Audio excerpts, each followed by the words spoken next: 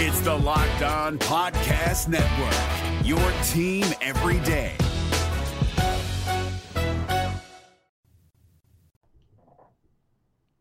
Welcome into ATL Day Ones with Jarvis and Tenitra. Coming up on today's show, Carlos Correa signed for 12 years, $315 million. Ooh, but what does that mean for the Atlanta Braves? So a front office announcement came from down at State Farm Arena, but should we read more into the tea leaves? And last but not least, and for the culture, RIP to an NFL legend. This is ATL Day Ones, part of Locked On Sports Atlanta. And it starts now.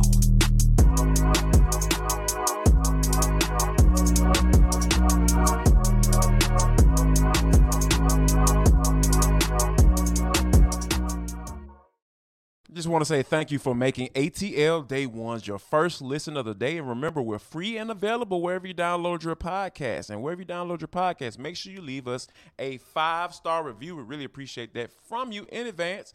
Today's episode of ATL Day Ones is brought to you by Bet Online. And also, guys, if you're tired of watching us through on your phone or listening to us through your phone and you want to see us on the big screen, go ahead and download that Roku and Amazon Fire app. It's Locked On Sports Atlanta. Will pop right up. You can see us on the big screen. We're doing big things right here on Locked On Sports Atlanta. But T, speaking of big things, goodness gracious. So we all know that Carlos Correa essentially agreed to terms for 13 years and $350 million for the San Francisco Giants, but they came across a medical issue that they couldn't agree upon. They didn't feel comfortable with. Mm-hmm. And in the middle of the night, Steve Cohen, New York Mets, he comes with the bag and give him 12 years for $315.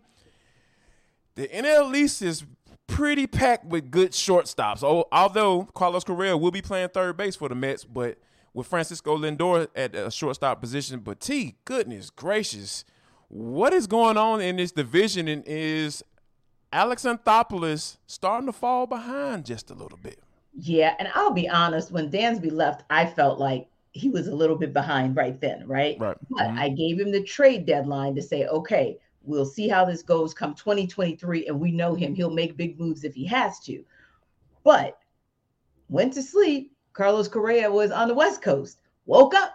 Carlos Correa was on the East Coast. And I was like, my goodness. So, like you said, you've got Lindor at shortstop, but how awesome is it? Carlos Correa is your backup short?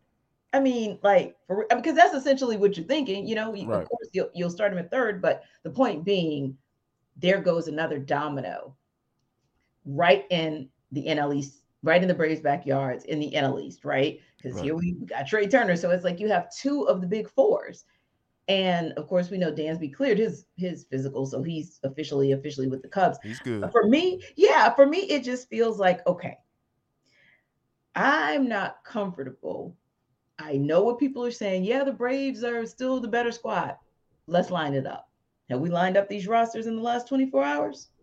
Now, I don't know if after it's all said and done money-wise, whether it's going to make the most sense for the Mets. We shall see if they're raising a pennant next year, right? Yeah. But ultimately speaking, Jarvis, this one kind of shook me a bit because I was like, okay, the Mets and the Phillies did not come to play. And yes, we do absolutely all trust Alex Anthopoulos, not saying that we should not trust him, but this one kind of took me, kind of threw me for a bit of a loop to say, okay, how evenly paired, taking a few Nationals fans, but how evenly paired are these three teams at the top of the NL East? And if you had to peg them 1, 2, and 3 today, could you really put the Braves on top?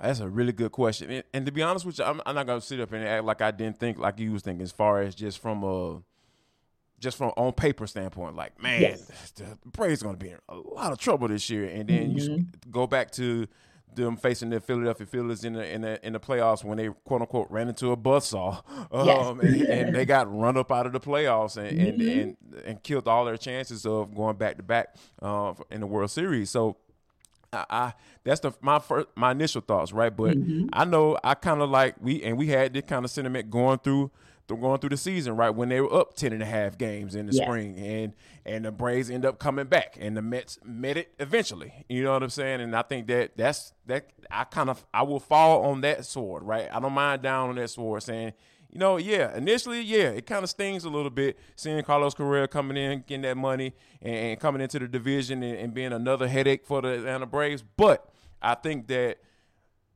you still have to go out there and win games, right? You still have to go out there and perform, and I think that's going to be one of the things that I feel like the Braves will do. They'll be consistent in that. And like, obviously, it's a gaping hole with Dansby going to Chicago, but I feel like Alex Anthopoulos is going to figure out a way to fill that gap. And just from an off the field standpoint, it's going to have to be a combination of people to try to get that thing going. Now, one more thing before we move on to another interesting topic or theme of events.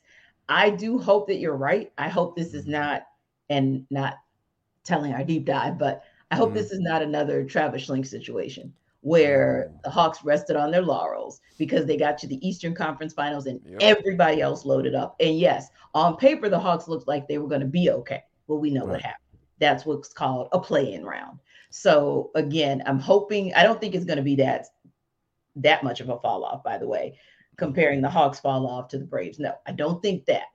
But I do think we have to be careful not to think that this has a feel of that situation where it's like, okay, Braves, yes, you are good, if not great.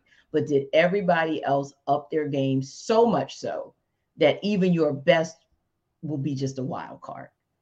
Ooh, wow. And that's going to be the question that there's going to have to be answered going forward. But I think that the most key thing going into playoff series, right, is pitching. And I think that the Braves are in pretty good shape in that department, regardless of how that lineup matches up with the New York Mets and the Philadelphia Phillies. But I think that we're talking about, Dansby Swanson, and I think he said his farewells or his goodbyes via social media. That's kind of like the way of the world now. And he had I thought it was pretty solid. He kind of reminiscing about, it being here for the 6 years and being traded here and kind of settling in and going through the rebuild process and eventually winning a World Series. And I think that after I read it to you, I kind of got the feel that his kind of everything was complete for him. He was like I said, you went through the rebuild, got the ring, and now you about to go get paid. But I started thinking about how the long-term effects of this, right? In back-to-back years, you had Freddie Freeman and Dansby Swanson leaving free agency. Like, I want you to put your projector ball cap on, so to speak, or fedora, however you want to do it, however you're feeling. My Kango? Right. Your Kango. Put your Kango on, your predictor Kango on right now. And, like, who do you think that we'll be looking back and saying, like, you know what? That was the biggest loss for this team. I believe it'll be Dansby because Matt Olson, it took him a while to kind of catch up and get going. But once he got going, honestly, from a production perspective, you didn't forget about Freddie Freeman from a leadership perspective, but productivity, you were fine. You were just fine. Dansby Swanson, I'm a little bit more concerned about because if it ends up being a platoon situation with Vaughn Grissom and Orlando Arcia, how long is it going to take for them to catch up to his productivity? And more importantly, and that would, of course, be at the plate, but more importantly, his defense, because you could argue the case that defensively, he is better than Correa, Turner, and Bogarts. So that's what I'm looking to see. Now, we know Ron Washington's been working with Vaughn, so I don't doubt that he's going to make a huge leap. But I do think, at least today, Jarvis, just as it stands today, Dansby is going to be the bigger loss. Yeah, and I think when you think about like more productive years, like I think that Dansby, is only 28 years old, obviously with Freddie Freeman being in his 30s right now. So I think that from that standpoint, and then Dansby really established himself as a leader in that clubhouse this year as well. So I think those are some of the things. And then having the immediate replacement right there waiting in the wings for Freddie kind of pushes this argument, right? Like I feel like we kind of came to the conclusion, because I know for me, if that we had that immediate replacement, like, oh man, Freddie gone. Right. Oh man, got Matt Olson. Oh man, you locked him up for the next 11,000 years. You know what I'm saying? So all those things and being in place for Freddie, it seemed like the preparation was a little bit more. And I think that long term, more than likely that I feel that the Braves are going to feel this Dansby Swanson just a little bit more so than the loss of Freddie Freeman, because Freddie, you know, he was a guy that just everybody just loved having around. And not saying that Dansby wasn't, but I think just that long-term effect, it probably fall in Swanson's order. Speaking of long-term effect, you know, Travis Schlenk, he's got some things to deal with, and there's some news that came out about that, and we'll talk about all that. But first, we got to talk about betonline.net, because it is the fastest and easiest way to check in on all your betting needs. Find all your favorite sports and events at the #1 online source for odds, lines, and games. If you're trying to figure out what you want to do with the Falcons, you know they're playing Saturday, not Sunday. So if you're trying to get the information, trying to figure out what's going on, head to BetOnline, because it continues to be the top online source for all your sports wager information, for live in-game betting, scores, and podcasts. They've got you covered. You guys come to us for each and every day for all your ATL sports information, for all your sports wagering information. Go to BetOnline, because they got everything they need. They have podcasts as well. All that stuff, so you can get some money. So head to BetOnline today, or use your mobile device to learn more about the action happening today, because BetOnline is where the game starts. Yes, it is where the game starts, and where things have kind of stopped, at least in its iteration from just 24 hours ago, is what the front office looks like as it relates to Travis Schlenk and the Hawks. So he has stopped in his role of president of basketball operations. He is stepping down from that position, and he's going to transition into more of an advisory position to principal owner Tony Ressler. Meanwhile, effective immediately, GM Landry Fields will actually oversee the day-to-day operations for the Hawks. Now, Jarvis, this kind of sent a little bit of shockwaves locally, if you will. And I think it's one of those things where we're like, huh, what? We didn't kind of see it coming. And don't get us wrong, Travis Schlenk is still remaining with the organization. And in fact, he actually made a statement earlier today, and I'll quote that. Tony and I have had mutual, multiple, honest conversations about some of the personal things I've been going through. I appreciate the counsel he has provided me, as well as the opportunity he gave me to be a first-time GM 6 seasons ago. The timing feels right for me to take a step back and prioritize my family. That was Travis's statement. But my question is, when we look at this in its totality, is there more to this than what Schlenk said? It has to be, right? Because just think about what has happened with this organization within the past few years. You fire a coach mid-season, that coach that steps into that role then takes that team to the Eastern Conference Finals.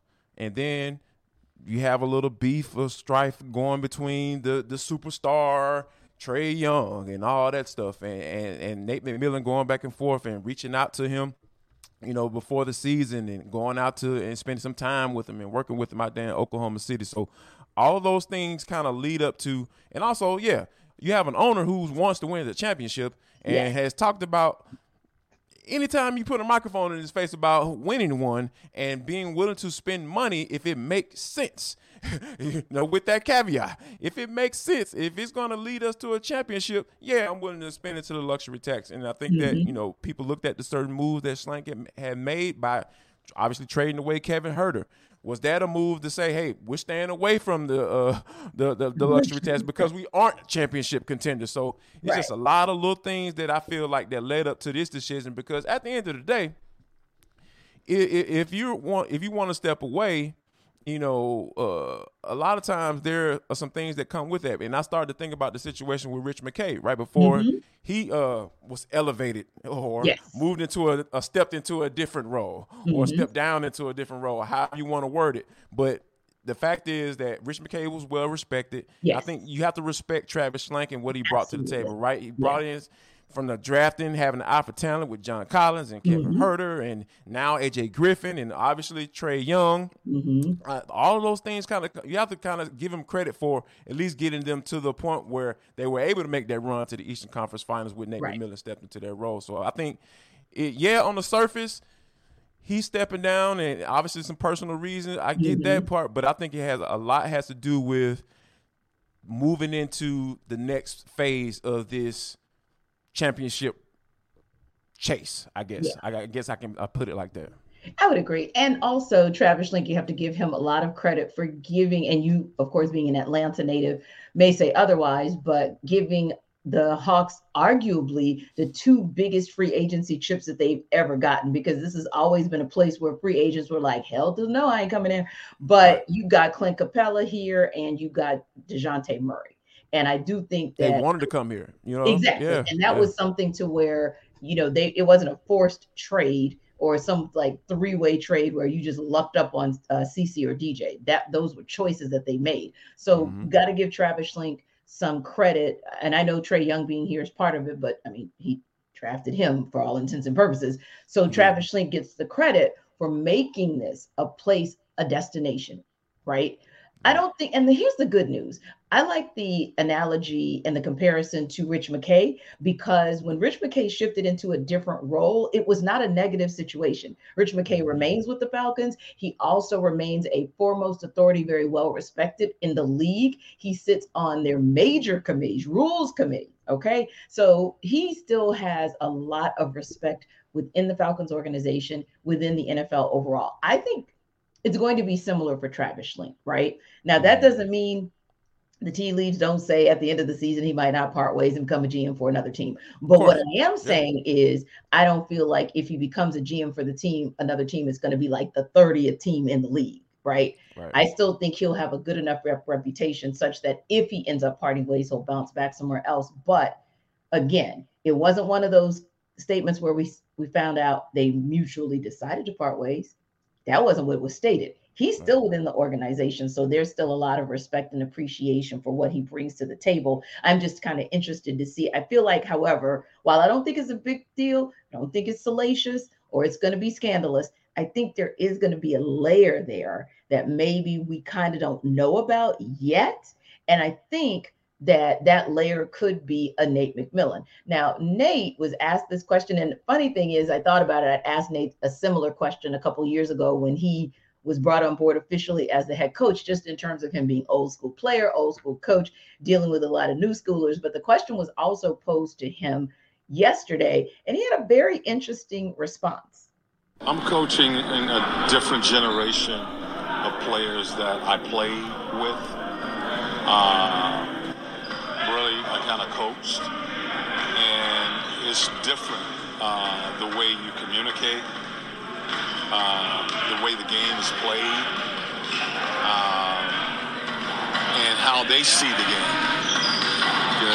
They see the game different than when I played it and when I started coaching it. Yeah, and I think that's a very, I mean, it's consistent with the mindset that we thought Nate had. However, it does speak to kind of the continuing challenges that maybe he has meshing with and aligning with his superstar. So that's where I was going in terms of the tea leaves, right? Because when you think about where the trickle down effect might be, i.e. Tony Ressler looking across his entire organization, in his front office, on the court, on the sidelines, is this something where maybe Nate's on a little bit more of a hot seat that's going to get hotter and hotter if once he gets all 5 of his starters back and he's got his true sixth man in Bogdan Bogdanovic, things don't get better? Like, is this also a little bit of tea leaf reading that we have to do for what happens with Coach Nate? Yes. It's short answer, but I think from a long answer, I think that you have to like really read between it, right? Because that's the thing that, as far as with the NBA and how things are constructed, right? We know that normally the coaches are the first to go, and we've seen the coach go. That coach was Lloyd Pierce, right? So if you look at Nate McMillan having a little grace, like, hey, I took this team from poop to the Eastern Conference Finals. Yes. So, I should be able to get some grace there, right? Now, but how about the guy that, that's making decisions from a personnel? He steps down. Mm-hmm. So, okay, that's one change. The guy that was brought in back in June as the general manager, he kind of stepped down from that role, right? Handling all of those decision-making skills, having all that, right? And getting – Landry feels his feet wet from the general manager standpoint, having that opportunity. Now, Travis Schlenk steps down, and you got new blood in there, right? New set of eyes on things.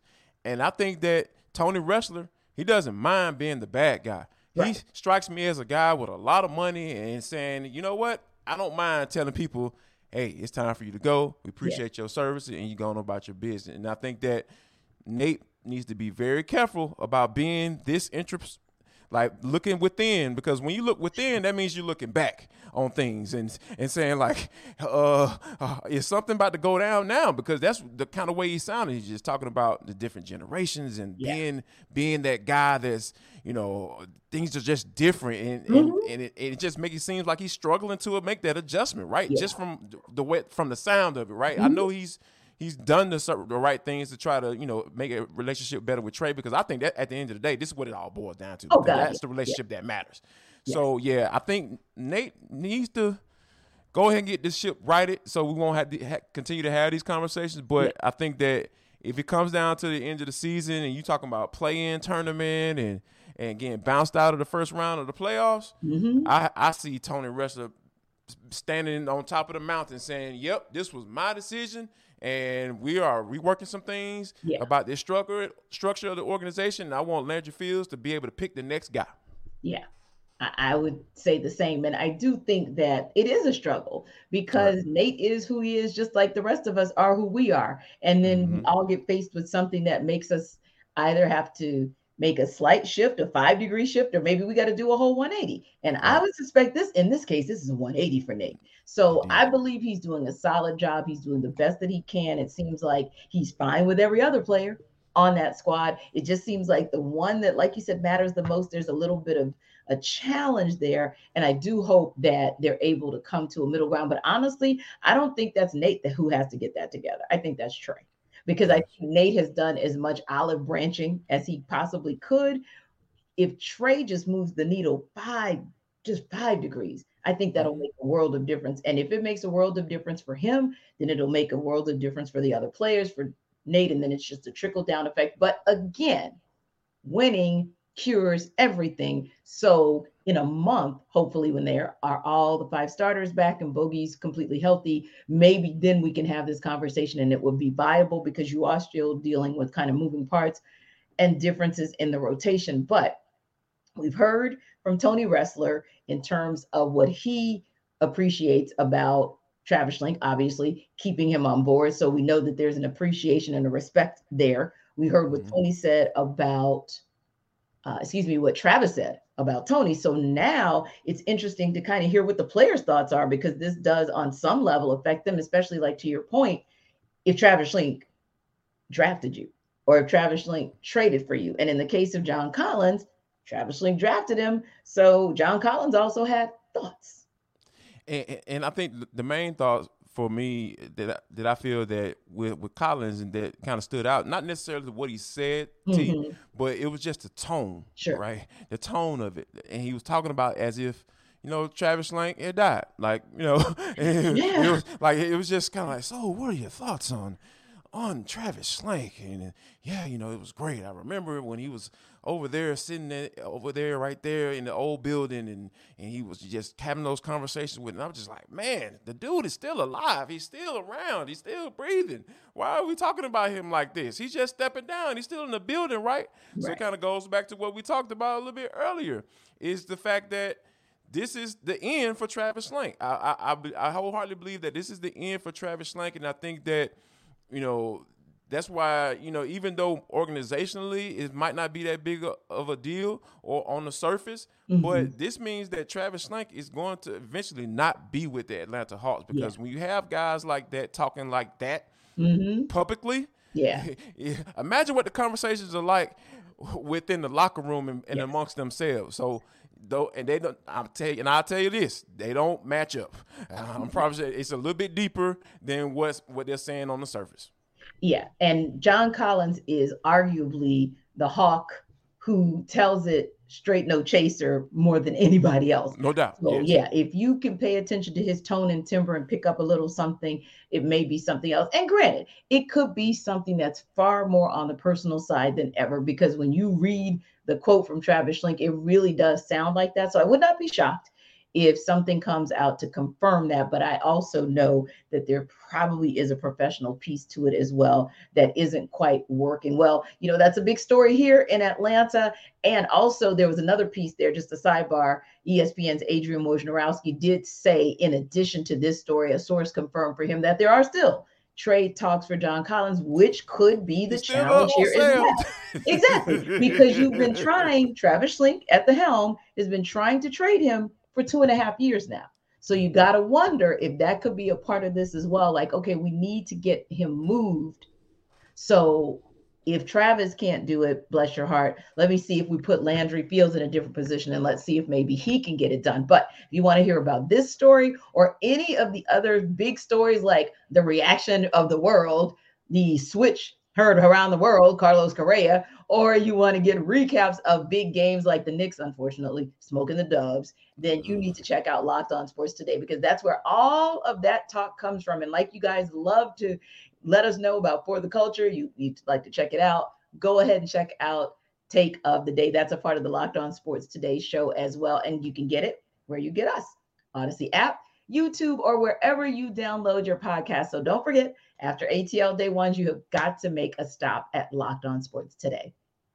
And Locked On Sports Atlanta family, if you want to get in contact with the program, yes, this program, ATL Day Ones, ATL Day Ones at gmail.com, ATL Day Ones at gmail.com, ATL Day Ones at gmail.com. Shout out to our guy Robert Blackman for hitting us up, saying what's up, what's going on. Yes, you can do the same thing. ATL Day Ones at gmail.com. Really appreciate that from you in advance. Now, T, this is For the Culture. It is the intersection between sports, entertainment, and the culture, and sometimes whatever the hell we want to talk about, because that's just how we get down on this show. Today is no different. And I, kind of hinted at this, and I was kind of going through some things this morning, and kind of reading through some things, and then I came across something that kind of touched me, T. RIP to Pro Football Hall of Famer Franco Harris, part of the Pittsburgh Steelers, the Immaculate Catch, where it was the beginning of that Steeler dynasty that we've deemed like they seem like they're the face of that. And I think that, RIP to a legend. I know you being a big time Pittsburgh Steelers fan, I know it kind of touched you in a different way as well. Yes, and hold that thought, because I feel like I should be a better Steelers fan than I am, right? Right. So, what Steelers fan can give tribute if they don't have their terrible towel with them? Wow. This is how it all starts for us. Yes, because this started in the 70s with Franco Harris and that entire era. And he's just really an amazing human being. I was talking to our graphics director, imaging director over at 92.9. And Steve has lived in Pittsburgh for years and years and years. And he used to do a toy drive for a foundation that Franco Harris was a part of every single year. And he said, what a gracious man he was. And I told him I've met him, went up to the Hall of Fame for Jerry Rice's induction, and Dick LeBeau was being inducted at that time. So everybody from Steelers Nation was there, the entire Steelers team, all of the staff members, et cetera, and then all of your Hall of Famers, Mel Blount and Franco Harris and this one and that one. And just meeting him, first of all, I had to get my whole self together. But then, I waved at him and kind of said, how are you? Shook his hand. And he was just a very gracious person. So just to think of not just the player who was part of revolutionizing the position of running back and also starting a real dynasty. One of the first, that was a real dynasty. Also, what he did as a humanitarian, certainly for the Steelers Nation, we definitely send condolences, because, man, when you think about the fact that it's been 50 years since the Immaculate Reception, and we were just days away from celebrating that and having his number retired during the Raiders game, and just all of those things that were right there at the cusp. And everybody in Pittsburgh is just shocked, because he was pretty much kind of going around and kind of talking to people in anticipation of what was happening this weekend. But for his family, I know that they'll celebrate him still. And I'm sure the Steelers will play their hearts out in honor of Franco Harris, one of the best to ever do it. Absolutely. And when you think about, like, he's kind of like reminding me of like those NBA guys, right? Because, you know, those guys live forever. Yes, you know? yes. And Franco Harris was that for me. I was like, man, Franco Harris going to live till he's 90 years old, you know, because he just looked good for his age. Yes.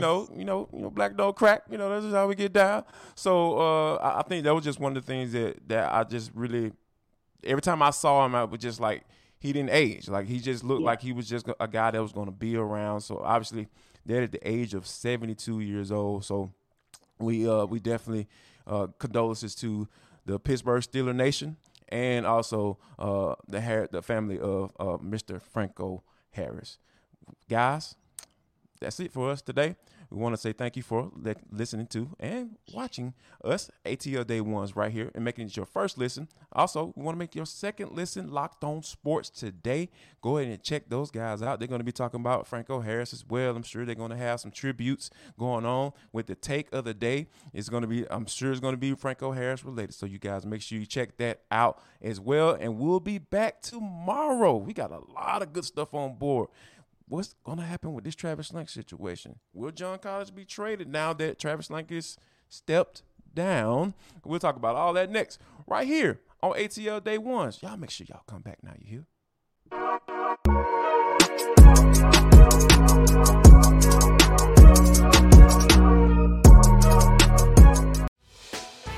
Hey, Prime members, you can listen to this Locked On podcast ad-free on Amazon Music. Download the Amazon Music app today.